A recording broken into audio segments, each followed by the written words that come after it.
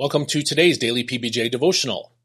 If you're reading the Old Testament this year according to my schedule, read Genesis 30, Esther 6, and Psalm 29. This devotional is about Esther 6. That night, sleep escaped the king, so he ordered the book of records, the Chronicles, to be brought in and read to him. And there it was found recorded that Mordecai had exposed Bigthana and Teresh, two of the eunuchs, who guarded the king's entrance when they had conspired to assassinate King Xerxes. The king inquired, "What honor or dignity has been bestowed on Mordecai for this act?" "Nothing has been done for him," replied the king's attendants. "Who is in the court?" the king asked. Now Haman had just entered the outer court of the palace to ask the king to hang Mordecai on the gallows he had prepared for him. So the king's attendants answered him, "Haman is there, standing in the court." "Bring him in," ordered the king. Haman entered, and the king asked him, "What should be done for the man whom the king is delighted to honor?" Now Haman thought to himself, "Whom would the king be delighted to honor more than me?" And Haman told the king, "For the man whom the king is delighted to honor, have them bring a royal robe that the king himself has worn, and a horse on which the king himself has ridden, one with a royal crest placed on its head. Let the robe and the horse be entrusted to one of the king's most noble princes. Let them array the man the king wants to honor, and parade him on the horse through the city square, proclaiming before him, 'This is what is done for the man whom the king is delighted to honor.'" "Hurry," said the king to Haman, "and do just as you proposed. Take the robe and the horse to Mordecai the Jew, who is sitting at the king's gate. Do not neglect anything that you have suggested." So Haman took the robe and the horse, arrayed Mordecai, paraded him through the city square, crying out before him, "This is what is done for the man whom the king is delighted to honor." Then Mordecai returned to the king's gate, but Haman rushed home with his head covered in grief. Haman told his wife Zeresh and all his friends everything that had happened. His advisers and his wife Zeresh said to him, "Since Mordecai, before whom your downfall has begun, is Jewish, you will not prevail against him, for surely you will fall before him." While they were still speaking with Haman, the king's eunuchs arrived and rushed him to the banquet that Esther had prepared. This is God's word. Haman was a man on the rise in Xerxes' kingdom of Persia.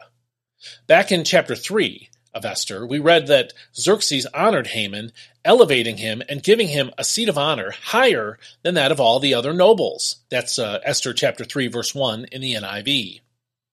Haman was so influential that everyone else in Xerxes' regime knelt down and paid honor to him, according to verse 2 of chapter 3, because the king had commanded that.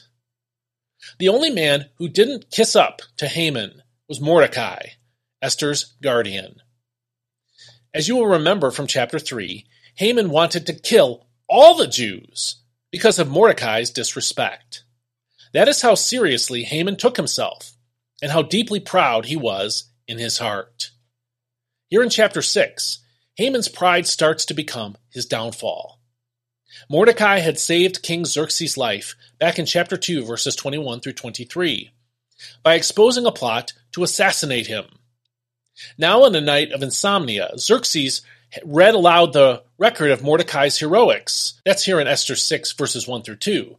And because of reading about what Mordecai did, the king determined to honor Mordecai.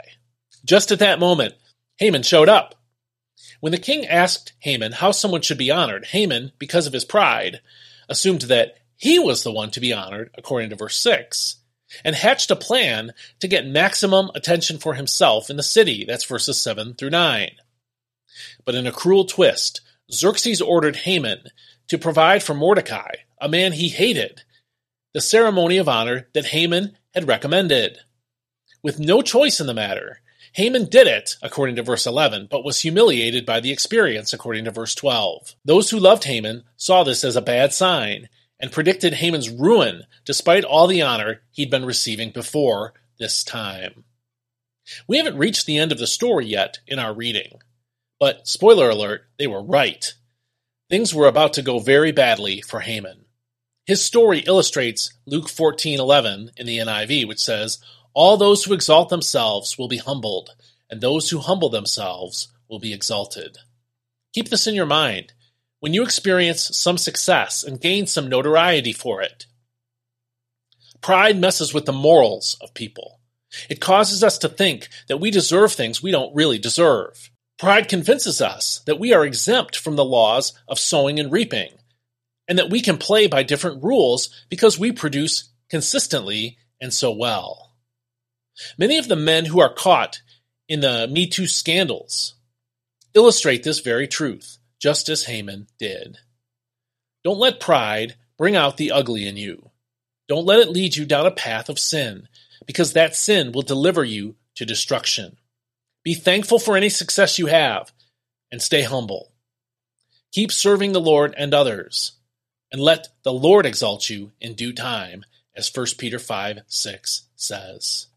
If you found this devotional helpful, please subscribe to receive it every day in your email. Go to dailypbj.com/subscribe and just enter your email address. It's completely free, and every day an email will show up in your inbox with a link to the audio, video, and a transcript of these devotionals. That will help you to be in God's Word every day.